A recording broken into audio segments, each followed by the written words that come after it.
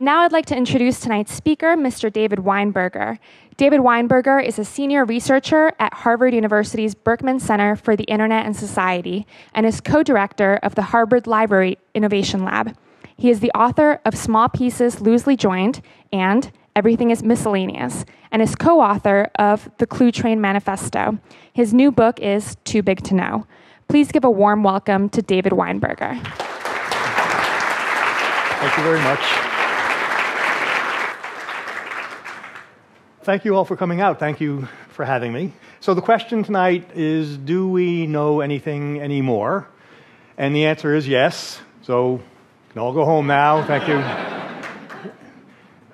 And in some ways, in some ways, we know more than ever in a very simple sense, just as when in the middle of the 19th century, we started putting facts into almanacs so that, in particular, originally journalists would be able to just look something up instead of having to go to the Census Bureau to get information. Almanacs commoditized facts. They made those sorts of facts, anyway, cheap and easy. You know, for $10, you get yourself an almanac, you have a huge amount of information.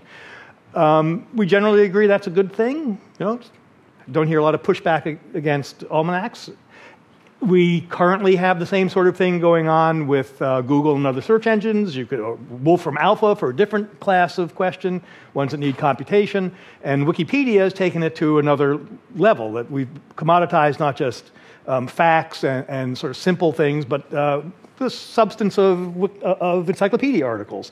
And those are available now. You just look them up, and there's a whole set of questions now that we are all used to just going onto our mobile device or laptop or whatever and getting the answer from an encyclopedia. We can argue about whether Wikipedia is a good thing. The answer to that is yes, it is a good thing, but we can argue if you want. But the general trend of taking more than facts, taking the next level up of abstraction or complexity, encyclopedia articles, 4 million encyclopedia articles in the English language version of Wikipedia, and making them available for anybody who has web access, it's a pretty exciting. If the question is, do we know anything anymore, and how do we, we've just moved the bar up pretty high.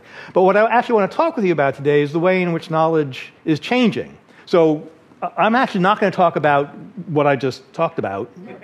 I'm pretty much done with that. In the Q&A, we can always come back to it. But I want to look at the way in which knowledge is in crisis. And crisis just means a deciding point, right? So it doesn't mean that it's negative, but it's changing really rapidly. And we know this because we can look at any of the most secure, visible incarnations of knowledge in our culture. And very likely, that incarnation is trembling, it's falling over, it's shattering, it's not in good shape. So encyclopedias, Encyclopedia Britanica, the paper version, is no more. They're not going to publish any more of them. It's an encyclopedia. It was, in my generation, that was the thing your parents spent a lot of money on to put in your house so you would have knowledge at your fingertips, and so that everybody would know that the family is invested in providing knowledge at the fingertips. And now, they're going away. They're just going away. Likewise, newspapers, which have been a symbol of our culture's commitment to democracy. Everybody being informed, very cheap, every day you read it, rolled up on your porch. Not you, the newspaper, thrown rolled up on. These days, reading it rolled up on your porch, it seems pretty appropriate, but that's not what I meant. So, newspaper, very important symbol of our commitment to open information for an open democracy. Newspapers, as everybody knows, are in terrible crisis right now. Nobody in this room, nobody in any room knows what's going to happen in 10 years, where newspapers are going to be. And that's a pretty amazing statement to make. We don't know whether they're going to be newspapers or what they're going to look like. And likewise for libraries. I literally work in a library. And every librarian is concerned about the future of libraries. If they're going, these buildings that generally have been modeled on Greek temples as a way of symbolizing the town's commitment to knowledge, and we don't know what's going to happen to them. And that's pretty amazing. So something's happening to knowledge, and it seems that this has been all that it's taken is a little touch of a hyperlink, and these most significant embodied institutions just shattered or on the verge of shattering. It is absolutely amazing. And so we should be asking, why did that happen? These are the things we thought were pillars. Why did they fall over so quickly? The answer is not obvious, and I cannot give it to you. I don't know. And so I'm posing this question. I am promising you I will not answer it. So let's first take a step back and remember what knowledge has been in the West. I'm only talking about Western knowledge. It's all I know anything at all about. And it has a number of properties. I'm going to pick out just a few in the interest of time. One is that knowledge from the very beginning in the West has been that which is something that's filtered. It's relatively rare. It's winnowed. It's the way you pan for gold. And that's built into the very idea of knowledge right from the start, generally taken back to the Greeks, where the idea was many people say many things, believe many things, have many opinions. Tiny percentage of those are actually true, and that you are justified in believing. Justified true belief, Plato's definition of knowledge. So right from the beginning, it was this sifting of public opinion, opinions held by the public. So it's winnowed, it's relatively rare. Second of all, it's settled. If we're still arguing about something as a culture, we say, well, we don't know yet. We just don't know. It's only when we have driven out all reasonable disagreement, and there's a world of pain in that, what counts as reasonable. Nevertheless, once we have driven out all reasonable disagreement, then we say, no, we know that. That's settled. The world is round. There's some crazies. They're marginalized. But no, the world is round. If we're still arguing about it, we don't know about it. It's not knowledge, and so knowledge has been that which is settled. And it is orderly. And from the very beginning, we have assumed, it's deeper than an assumption, but we have assumed in the West that knowledge is orderly, that order, in fact, is beautiful. It is it's created by God in his infinite wisdom, not just true, but beautiful. And the Greeks believed that as well, without the God part. It was logos. It was harmonious. Everything has one place in the order of things, and only one place. And to know what a thing is has been, in our culture, very explicitly, it has been to know that thing's place in that order. To know what an animal is to know how it relates to all other animals of its type and not of its type. That's straight out of Aristotle. And to deny that there is an order to the universe, because I know we're all modern, we're sitting here thinking, the order of the universe? So it's only been in the past few decades, and certainly in the past century, that the notion that there is no single order of the universe started to become commonplace. Until then, we absolutely thought that if you denied that there was a single order of the universe, you were either a heretic because you were denying God's plan, God's order, or you were a lunatic because you couldn't tell what anything was. There's no order. It's all swimming around. It's one thing to be another thing. This was baked into the notion of knowledge itself. Now it sounds medieval. Of course, it actually is medieval, but it's continuous throughout our culture, 2,500 years of our culture. But that's very, very recent. So all of these things can be seen as a response to the fundamental fact, this fundamental challenge of knowledge, which is we have little tiny brains. We have less than 3 pounds of brain, and we want to understand the Big Bang. We want to understand what happened 14 billion years ago to create the universe. We want to know everything that's happened since, and we want to know where it's all going. It's pretty ambitious for, this much wet putty. And we've known it. We've known that the world is too big to know. And so our strategy for dealing with this has been to reduce the amount of knowledge, to reduce what there is to be known. All right, so we filter it. We only deal with only that which is settled counts as knowledge, and it's orderly in which everything has a single place. And so one of our strategies has been to allow people to break off a brain-sized chunk of the world, about this big, and to really master it, to become experts at it. And then you can go to an expert. You can read her book, you can ask her in person, you can watch her on TV or whatever, ask the question that you have, get the answer, and this is the crucial part, stop asking, because you got your answer from an expert. And if you don't believe the expert for whatever reason, you can say, I'm sorry, that really doesn't sound right. And the expert will say, well, I did get my degree in chemistry from Oxford, and you'll say, okay, good. And so we have a backup system of stopping points. The expert is a stopping point. The expert and the expert's works are a stopping point. And then the credentialing system is a secondary system of stopping points. And we need those stopping points because we've known the world is too big to know, and because those stopping points give the system their efficiency. It's because we can stop asking, we don't have to redo the experiment, we don't have to redo the research, we can believe the expert, and we should generally believe the expert. It's a pretty good system. Then we can move on. We got that, we can go and now extend our knowledge, we can build on what we already knew. So it's the efficiency of the system that has made this system of knowledge so valuable and has also made us the dominant species on the planet. It works pretty well. But it's all based upon the notion that we need, given the magnitude of the world, we need to reduce. It turns out that it is absolutely not an accident that the properties of knowledge in this system that we've devised for ourselves are precisely the properties of the medium of knowledge, which has been writing and paper and books and libraries. Though the properties of knowledge are the properties of its medium, not an accident. Not at all an accident. So that, for example, knowledge is filtered. Well, that's how books work. Many more manuscripts come into the publisher than get published. Many more books are published than make it into a library. 1 million books last year. Your library did not take them all in. It took a tiny percentage of them because that's all that it could do. So, settled. Knowledge is settled. That's the way, winnowed and edited, that's the way the medium works. Settled. When you publish something, when you write it down using the medium of knowledge, you cannot take the ink back. You print your book, it's out there, and if it has errors, as I'm going to say all books do, well, that's too bad. They're printed and they're done. Settled. Knowledge is settled just in the way that ink settles into paper. Knowledge is orderly. Everything has one spot and only one spot, and has a right spot. That's how libraries work.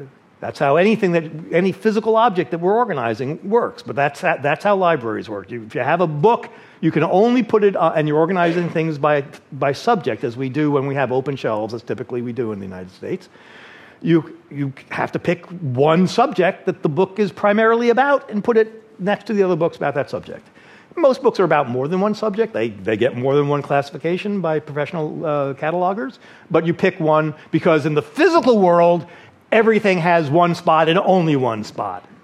And we have made what is in some ways the tragic assumption that is true of the world of ideas as well. It makes the world very orderly, but at a great cost. At the same price that we pay for the limitations of the physical, we pay in the order of ideas as well. It's not an accident that the properties of knowledge reflect the properties of its medium. And maybe most important of these is the system of knowledge itself has been a system of stopping points. Books, I write books, we all love books. I'm not going to bother saying good things about books because you don't need me to.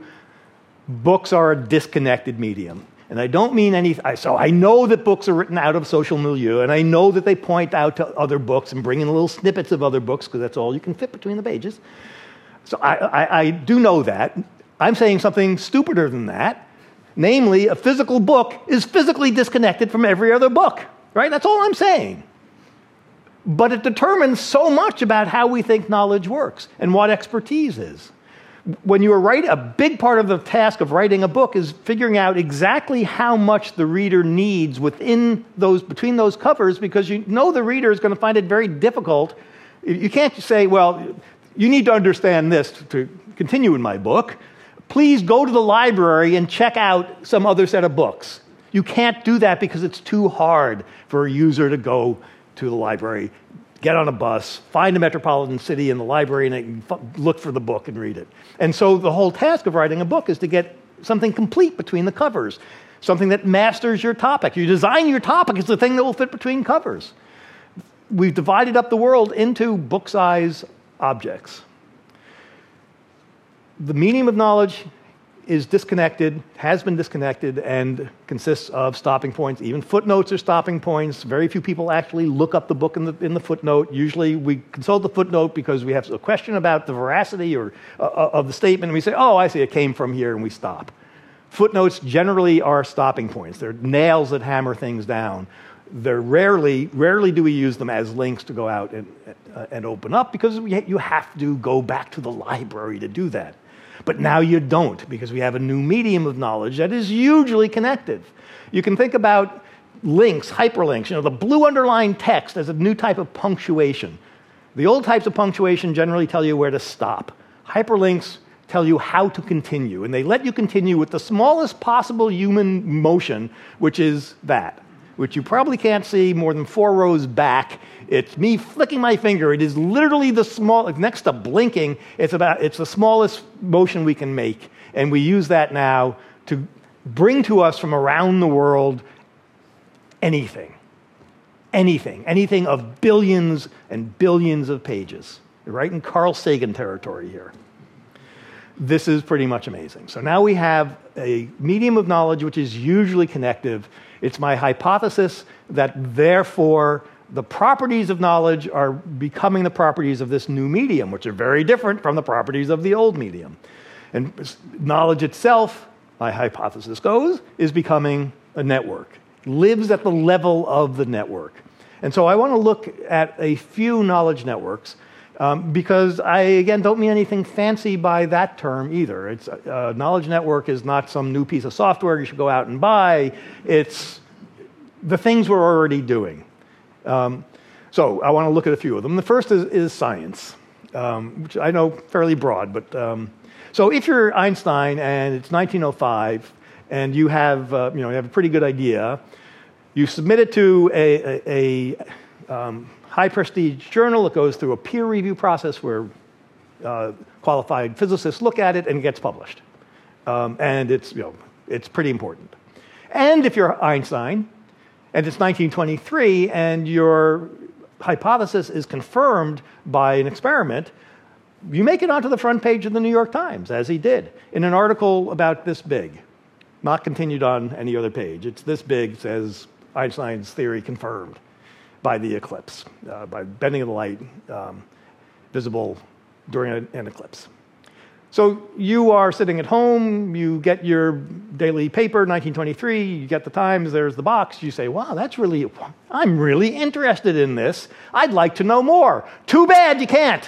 That box is it. You had this much. If you wanted more, unless you were working in a physics department, physics lab, very unlikely you could find out anything more until some weeks later, maybe somebody will publish an article about it. And they probably won't. That's where we were.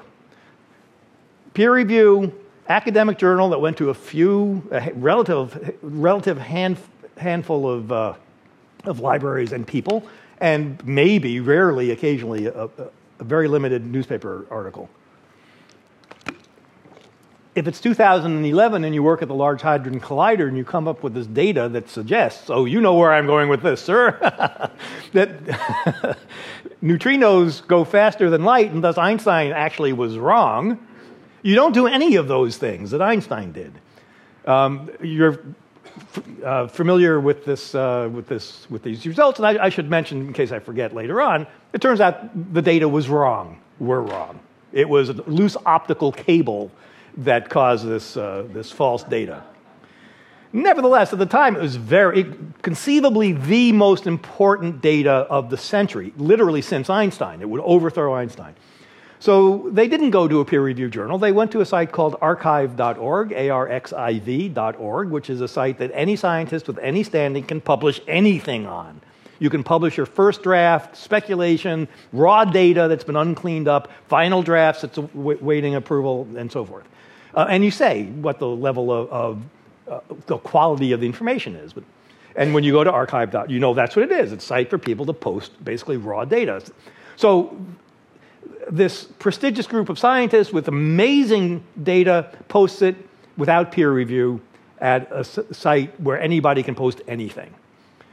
Absolutely the right thing to do. because their interest was to get this information out as quickly as possible so it could be discussed. This is exactly what we want scientists to do. We want them to get, especially controversial data, out so that everybody can discuss it. And what happened? Everybody discussed it. There's a really good book called Reinventing Discovery by Michael Nielsen about the networking of science, in fact. He uses this example when he gives talks.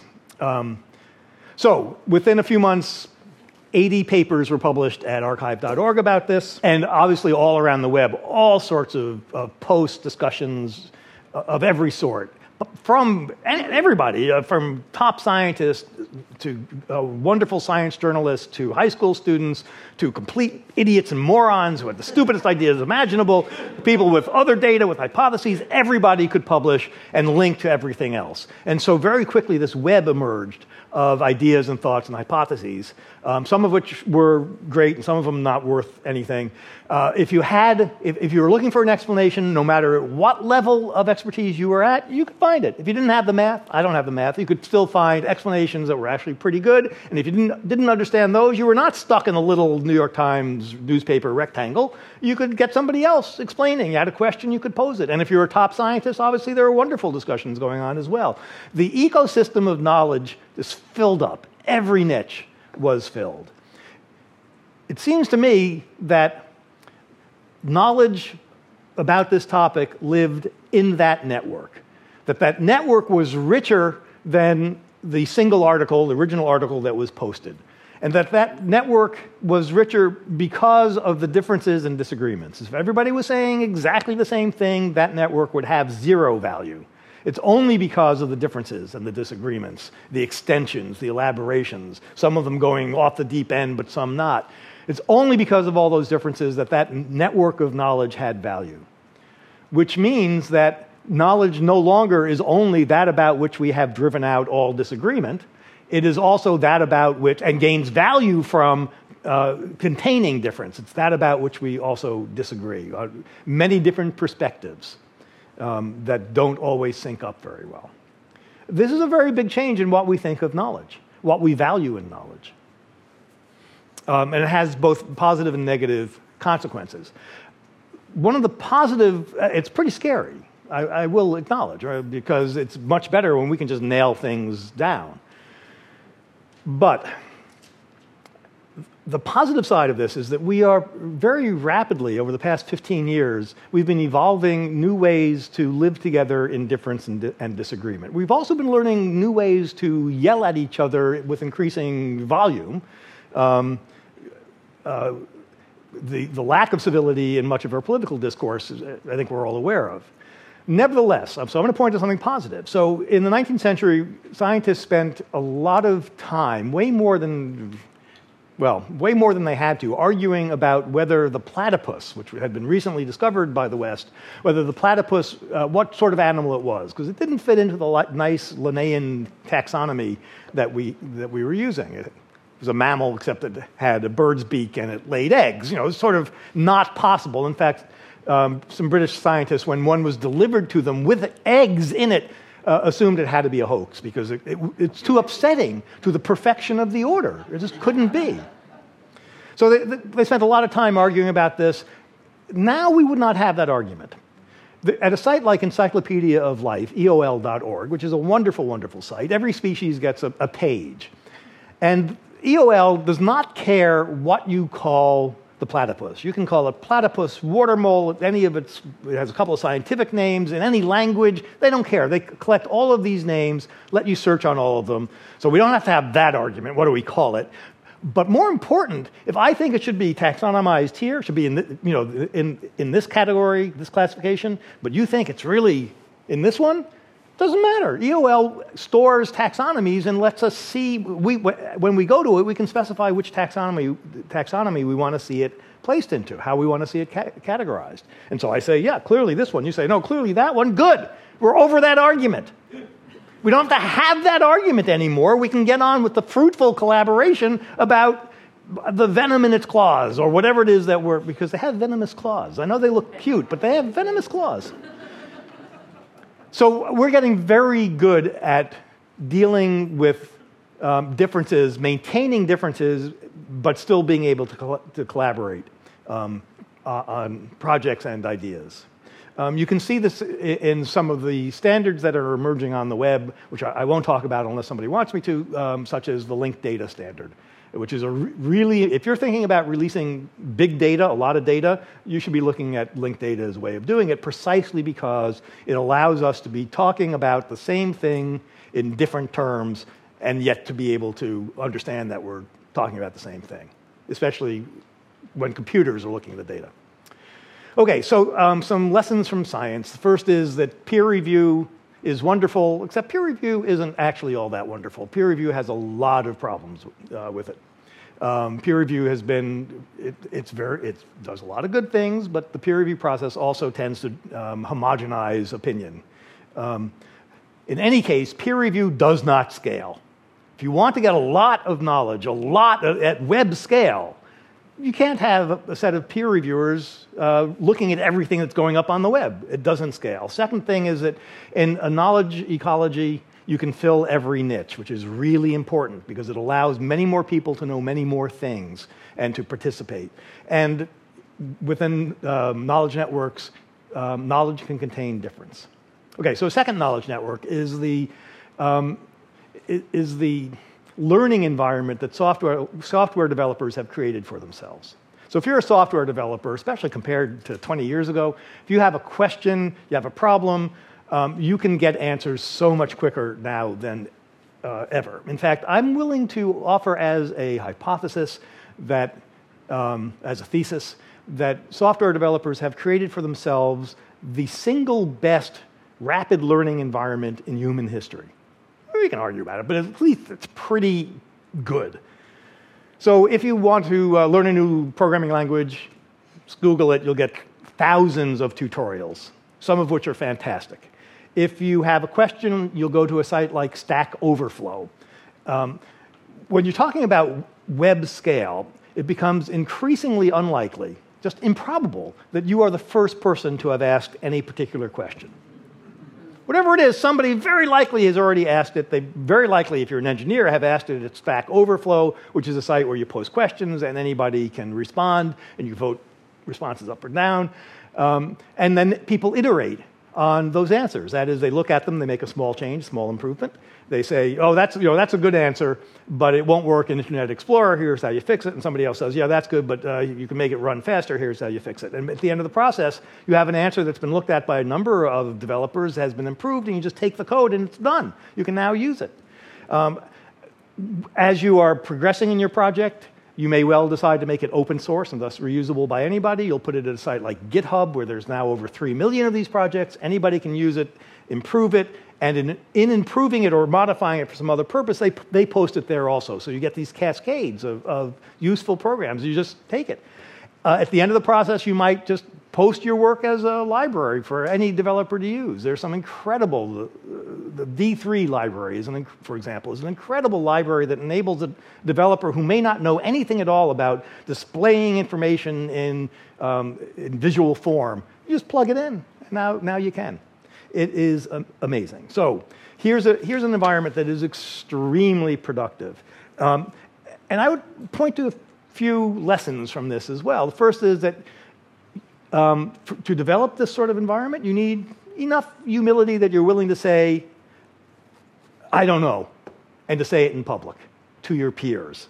Second of all, you need a type of generosity in which you're willing to work in public to improve somebody else's, to help somebody else, and to improve somebody else's answer. Third lesson that we learned from this, I think, is the power of iteration.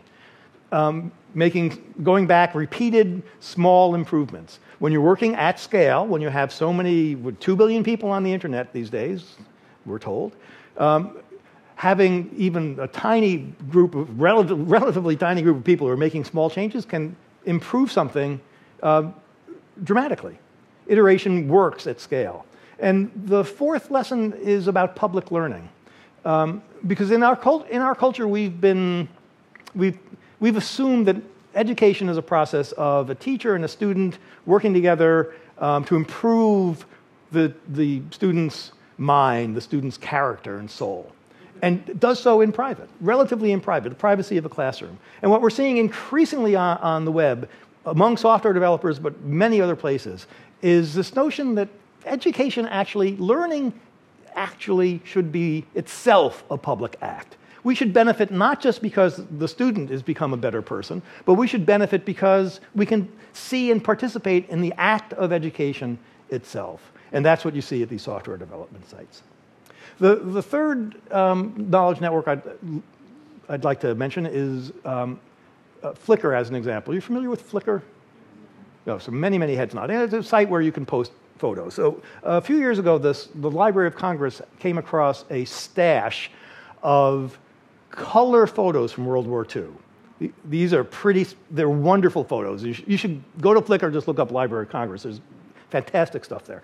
And so as an experiment, which was very successful, they posted a couple thousand of these at Flickr. So that we, the citizens, can view them, but also because they wanted we, the citizens, and the entire world to improve what we know about these photos, improve the metadata, the information about the photos. And so people did. And Flickr has a number of tools for doing this, one of which is tagging. So any photo at Flickr, anybody can put in usually a one-word tag, a description. And then you click on that tag, and you'll see all the other photos tagged that way. So if there's one particular photo that I like, which is of a woman in a factory with beautifully done hair, and it got tagged a number, 75 different ways. That's the maximum at Flickr, very quickly. And so some of the tags are things that professional taggers would use, catalogers would, 1942, the photographer's name, and so forth. And some of them were interesting. They were coif, for example. It was a nice word if you're looking for hairstyles. You'll find a whole bunch. One was red, because her lips, I hadn't noticed, her lips are very bright red. And so this tag acts as sort of an aesthetic guide to the picture. And one of them is Rosie the Riveter. This is not Rosie the Riveter. This tag is inaccurate. It's false. It's wrong. It's not something that a professional would have done, because professionals don't tag things with falsehoods.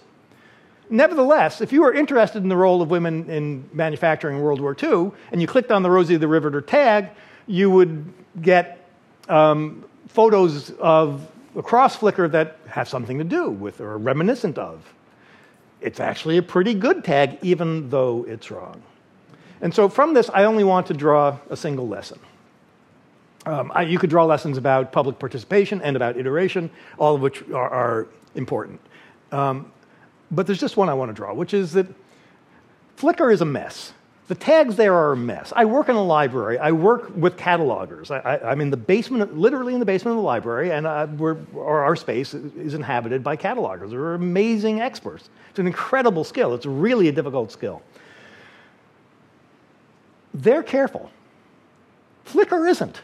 You can tag that picture. You could call it Aunt Gwyn because she happens to look like your Aunt Gwyn. And it's a perfectly reasonable thing to do. It's a personal tag. Flickr is a complete mess. You click on Rosie the Riveter, you'll get a bunch of stuff. You don't know why anybody tagged it that way. It is a mess, and it cannot be cleaned up. Because who's going to do it? The peer review panel for Flickr? It's getting thousands of photos a minute are being posted there. It's never going to be cleaned up professionally. That's okay. Because messiness is how you scale meaning. If you want to know the meaning of things, where meaning is contextual, it's expressed often by links or by tags, by relationships, you have to put up with messiness. That's how you scale meaning. Meaning, in fact, is incredibly messy. So I want to go back now to the question that I said I'm not going to answer, which is, why is knowledge in crisis? Why is it undergoing this sort of change now? Why are the institutions of knowledge, in particular, the traditional, why are they falling over? And I can't answer it. I want to give something short of an answer. It's more like a hunch than an answer. So if you look at the old properties of knowledge and the new properties of knowledge, there are things like knowledge was edited, curated, filtered, winnowed, and now it's inclusive and it's scaled. It's a big mess of everything. If it was rare, now we are overwhelmed by knowledge. If it was settled, it's now, man, is it unsettled. And it's it's horrible in many ways, because some of the things that are unsettled are things like things that really should be settled. Inoculations don't cause autism. And we have children who are not getting inoculated because of false beliefs.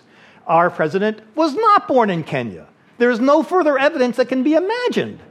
The doctor who delivered him is saying he was not born in Kenya. There is nothing left. The fact that we cannot settle these things is galling and dangerous at times. It's also amazing and ennobling and enriching and engaging.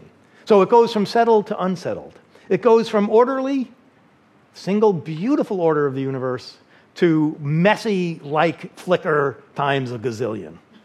And it goes from contained in boxes on the front page of the New York Times. It goes from contained in within books, within libraries, within shelves, within skulls. It goes to linked beyond trillions of links, possibly at this point, beyond human capacity even to imagine how many links there are. So if you look at those adjectives, the new adjectives, inclusive, overwhelming, unsettled, messy, linked, those are, I'm saying, properties of the internet, of the network. They're properties of knowledge, but they're also pretty much properties of what it means to be a human trying to know the world. It's how it's always been. And it seems to me possible that one of the reasons why we are letting our institutions fall over so quickly, and this is not an alien force that's knocking them over, it's us. It's us that's doing it. And one of the reasons that we're doing it, perhaps, is because we knew there was always something impossible and even inhuman in the old idea of knowledge, of the perfect, settled, everybody agrees, eternally true, true no matter who says it, independent of humans. We knew there was always something not human about that. And the new knowledge that we are building, the network knowledge, we can and should argue about whether it gives us a more true picture of the world. But it seems to me to be much less arguable, much more true and settled, that network knowledge gives us a truer picture of what knowledge is and what it means to be a human who's trying to know a world that is very, very big. Thank you.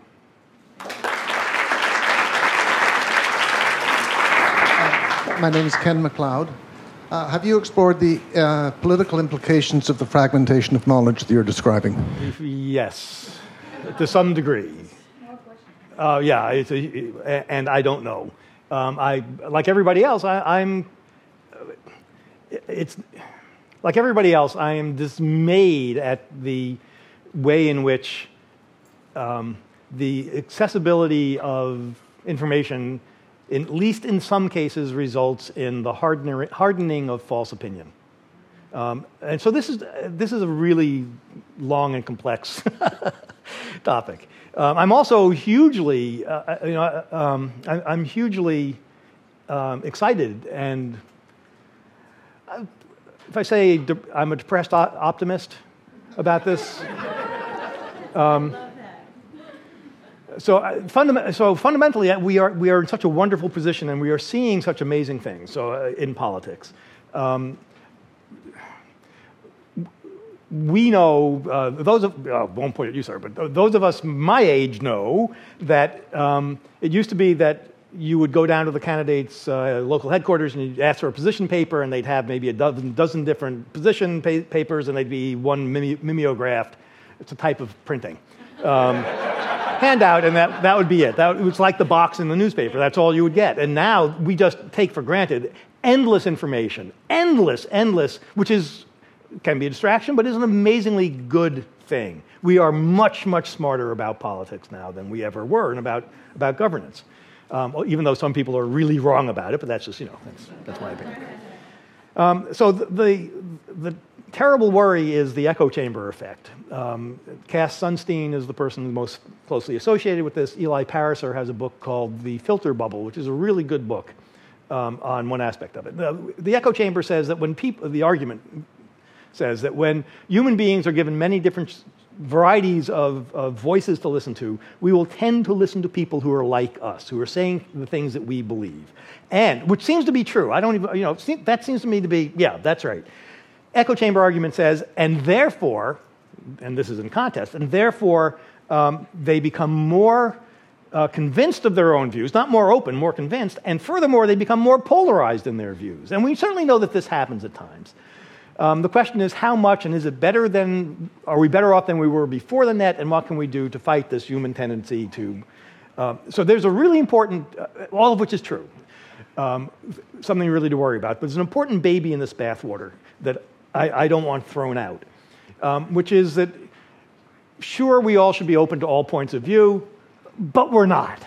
We can't be. We never have been. We never will be. It's not. It's because conversation assumes a great similarity, the same language, some shared interest that you're going to talk about, shared norms for how conversation proceeds. Understanding assumes to understand something is to take the new and to assimilate it to the old, to our old way of believing, and that inevitably confirms what you used to believe because you've just got. That's not a fault of conversation or of understanding. It's condition. You need that in order to do it. So while we do need to fight the echo chamber effect, which is real, we also should remember that we need that talking with people with whom you agree and understanding things, the new in terms of the old, we're situated creatures who only who we are because of our culture, our language, our parents, our psychology, our sociology. We can never step entirely outside of an echo chamber. My name is David Trilling, and I was a little bit didn't completely understand. You said that all these things are falling, or the institutions or whatever, and we don't really know why. But we do, and the reason is the part you didn't talk about. It's economics, right? We could still have an Encyclopedia Britanica if there was a way to fund it, and you could have it. You could also have Wikipedia, but there isn't a way to fund it because of the economics is a problem. The same thing with newspapers. So, and a number of other things. My question is. Some of those things are going to disappear, and we will never have them again. A lot of things are based on newspapers, and if there's not economics, then there's not a way to pay for various things that economically don't work in this new system. So I was wondering if you could address that. Economics is certainly a part of it. I think it's actually a little bit less for Britannica than it is for newspapers. Britannica, if there were demand for the paper version, they could keep on selling the paper version. Newspapers had a large portion of their base, their economic base, pulled out by Craigslist, which is a little bit different, and I think makes your point better. Certainly, economics is a very important part of it.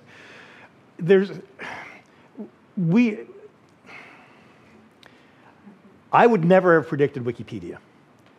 Had Jimmy Wales come to me in 2001 and said, you know, I have this idea, and explained it to me, I probably would have laughed in his face and said, yeah, sure, go ahead and try, but it's never going to happen. Are you crazy? It's crazy. It is crazy. It's crazy. And the economics of Wikipedia are fundamentally crazy.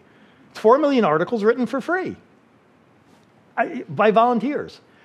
So I don't know what will replace newspapers. I just absolutely do not, including, it may be newspapers that replace newspapers, digital or even paper, I don't know. When the economics of newspapers have changed as they had, it also gives us the opportunity to rethink what we want newspapers to do. And so this is not going to answer your question, but I don't know the answer to your question. But let me take it in a slightly different direction. So one of the premises of the newspaper we've already lost. And we've lost precisely because we've gotten used to the scaling of knowledge on the internet. So one of the premises of the newspaper and of the nightly news report, and give us 22 minutes, we'll give you the world, which, where I grew up, was one of the claims of a local news radio station. 22 minutes, we'll give you the world. One of the premises of newspapers was that there is such a thing as the news. And it made sense, it therefore makes sense for professionals who are fantastic at their job and working for democracy and underpaid, all that. It makes sense for them to figure out what the news is and to give it to us in that rectangular object that they would roll up and throw onto our porch. It made sense to us to think that we could if we sat every day in front of the television for 30 minutes, we would get the news. We have now, I think, lost the notion that there is such a thing as the news, that the sense of mastery of world events that says competent people with a good system can put this together. No, they can't. I don't think it's an accident that Time and Newsweek and what used to, until recently, was called the Week in Review from the New York Times, have all given up on giving us the Week in Review. None of those things even claim to be giving us the week's news. They used to do that. You used to get Time or Newsweek, go through it, and now you got the week's news, and they have given up on that claim. And I think it's in part because we've given up on the notion that there's a box this big that we can fill with the news. While it's great to be able to go on the internet and get breaking news is often unsettled. And by the end of the day, you've got at least a version, a first draft, that you can look at. So do you think that, kind of counterintuitively, the value of these seemingly outdated notions of filtering and settling are something that could give newspapers their niche to go forward? Obviously, the economics of newspapers is a whole other problem. So I've read newspapers for all my life. I was brought up with a family that got 2 newspapers every day, and I don't read them anymore. And so I'm a single data point and should not be trusted. But I realized that looking back over my lifetime of reading newspapers, that most of my lifetime of reading newspapers was skipping over the articles I didn't care about. First of all. And second of all, there's still nothing. When I grew up, and even now, there's nothing about Africa. There's basically nothing. Nigeria has the population of Japan. It's an oil-producing country. It's as important economically in that sense to us as Japan is. We don't cover. Well, the only thing we cover in Nigeria is scandal. Newspapers, the box inevitably, you can't help it, reflects judgment and therefore reflects bias.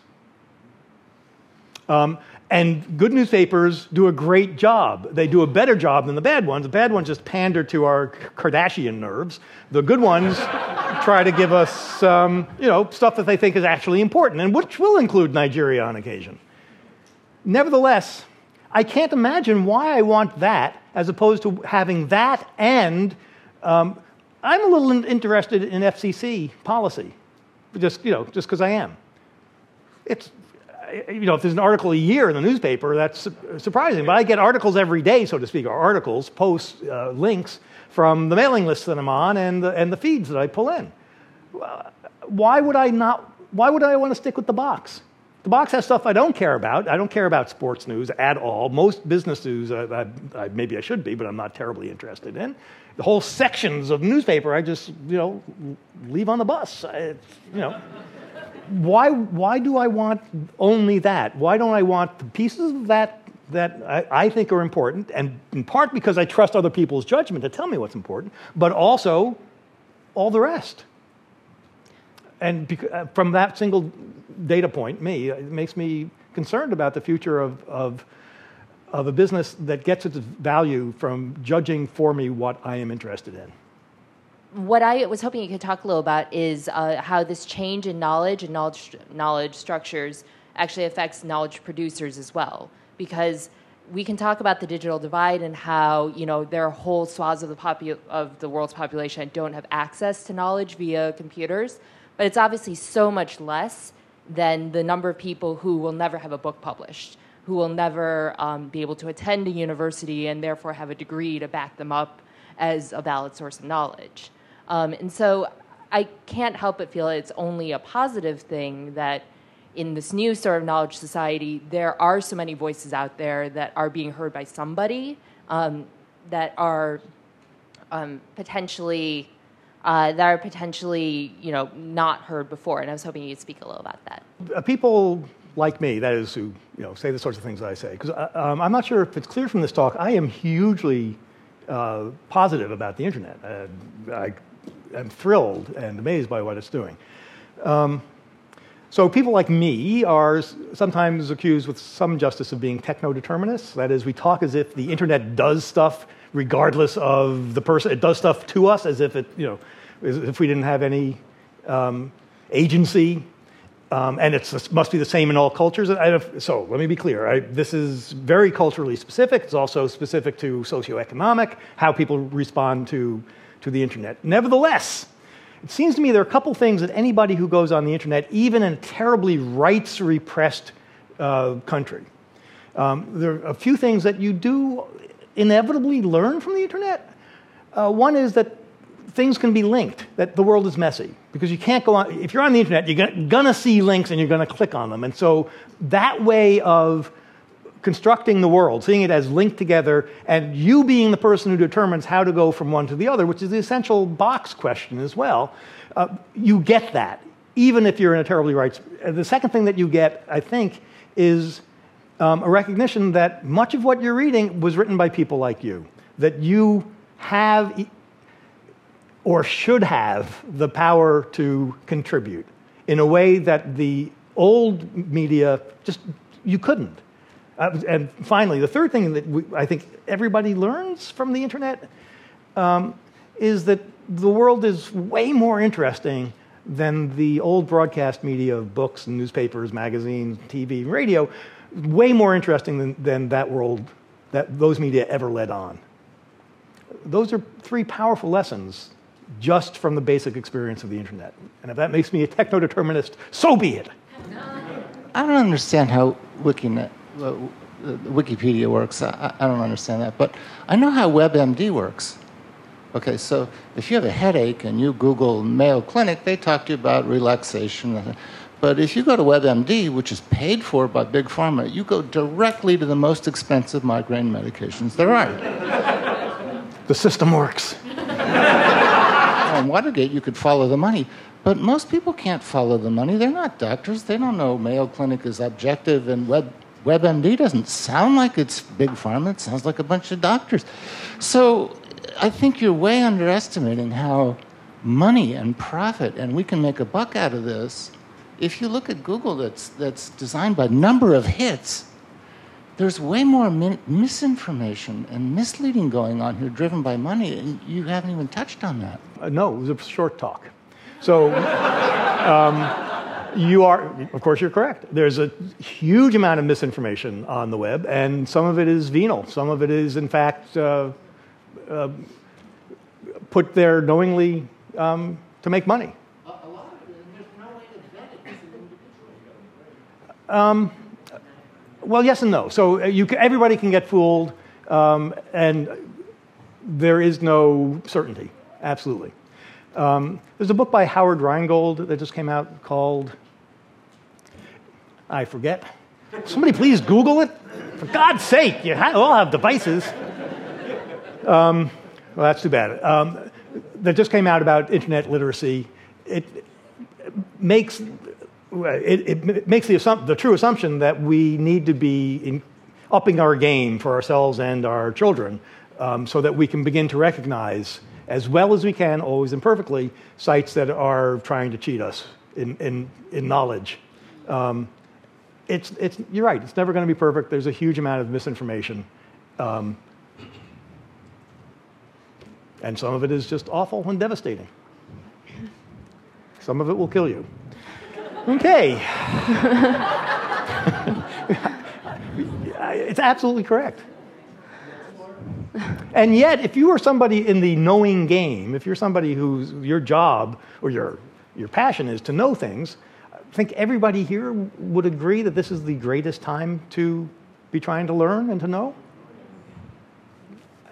What you're saying is correct, but there's also this other thing happening. So, Jonathan Collins, I guess in light of this new way that you say that knowledge is behaving in our society now, based upon this, right? So what are the implications for like early childhood development and like childhood education? I mean, what?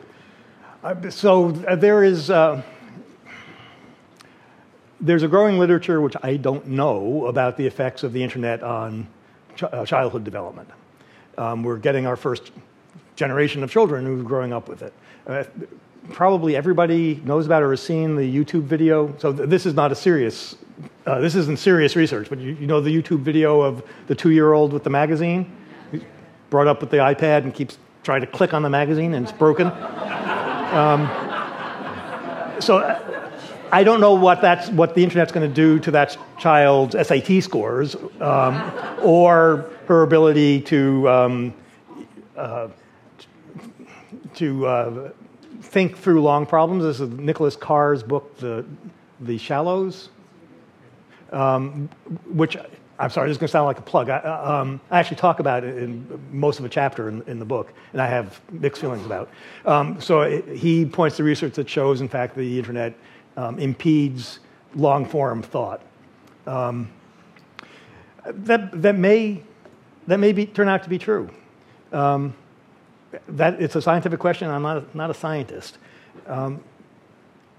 It's not going to stop us from being on the internet, and I suspect that our forms of speaking and arguing will alter to fit the new ways of thinking, if indeed it is causing new ways of thinking. And so when the new generation grows up and they look back, they'll think that our way of thinking is just sort of quaint and sort of 17th century, ornate, all those long thoughts strung together. But in short, I don't know. No. Thank you very much.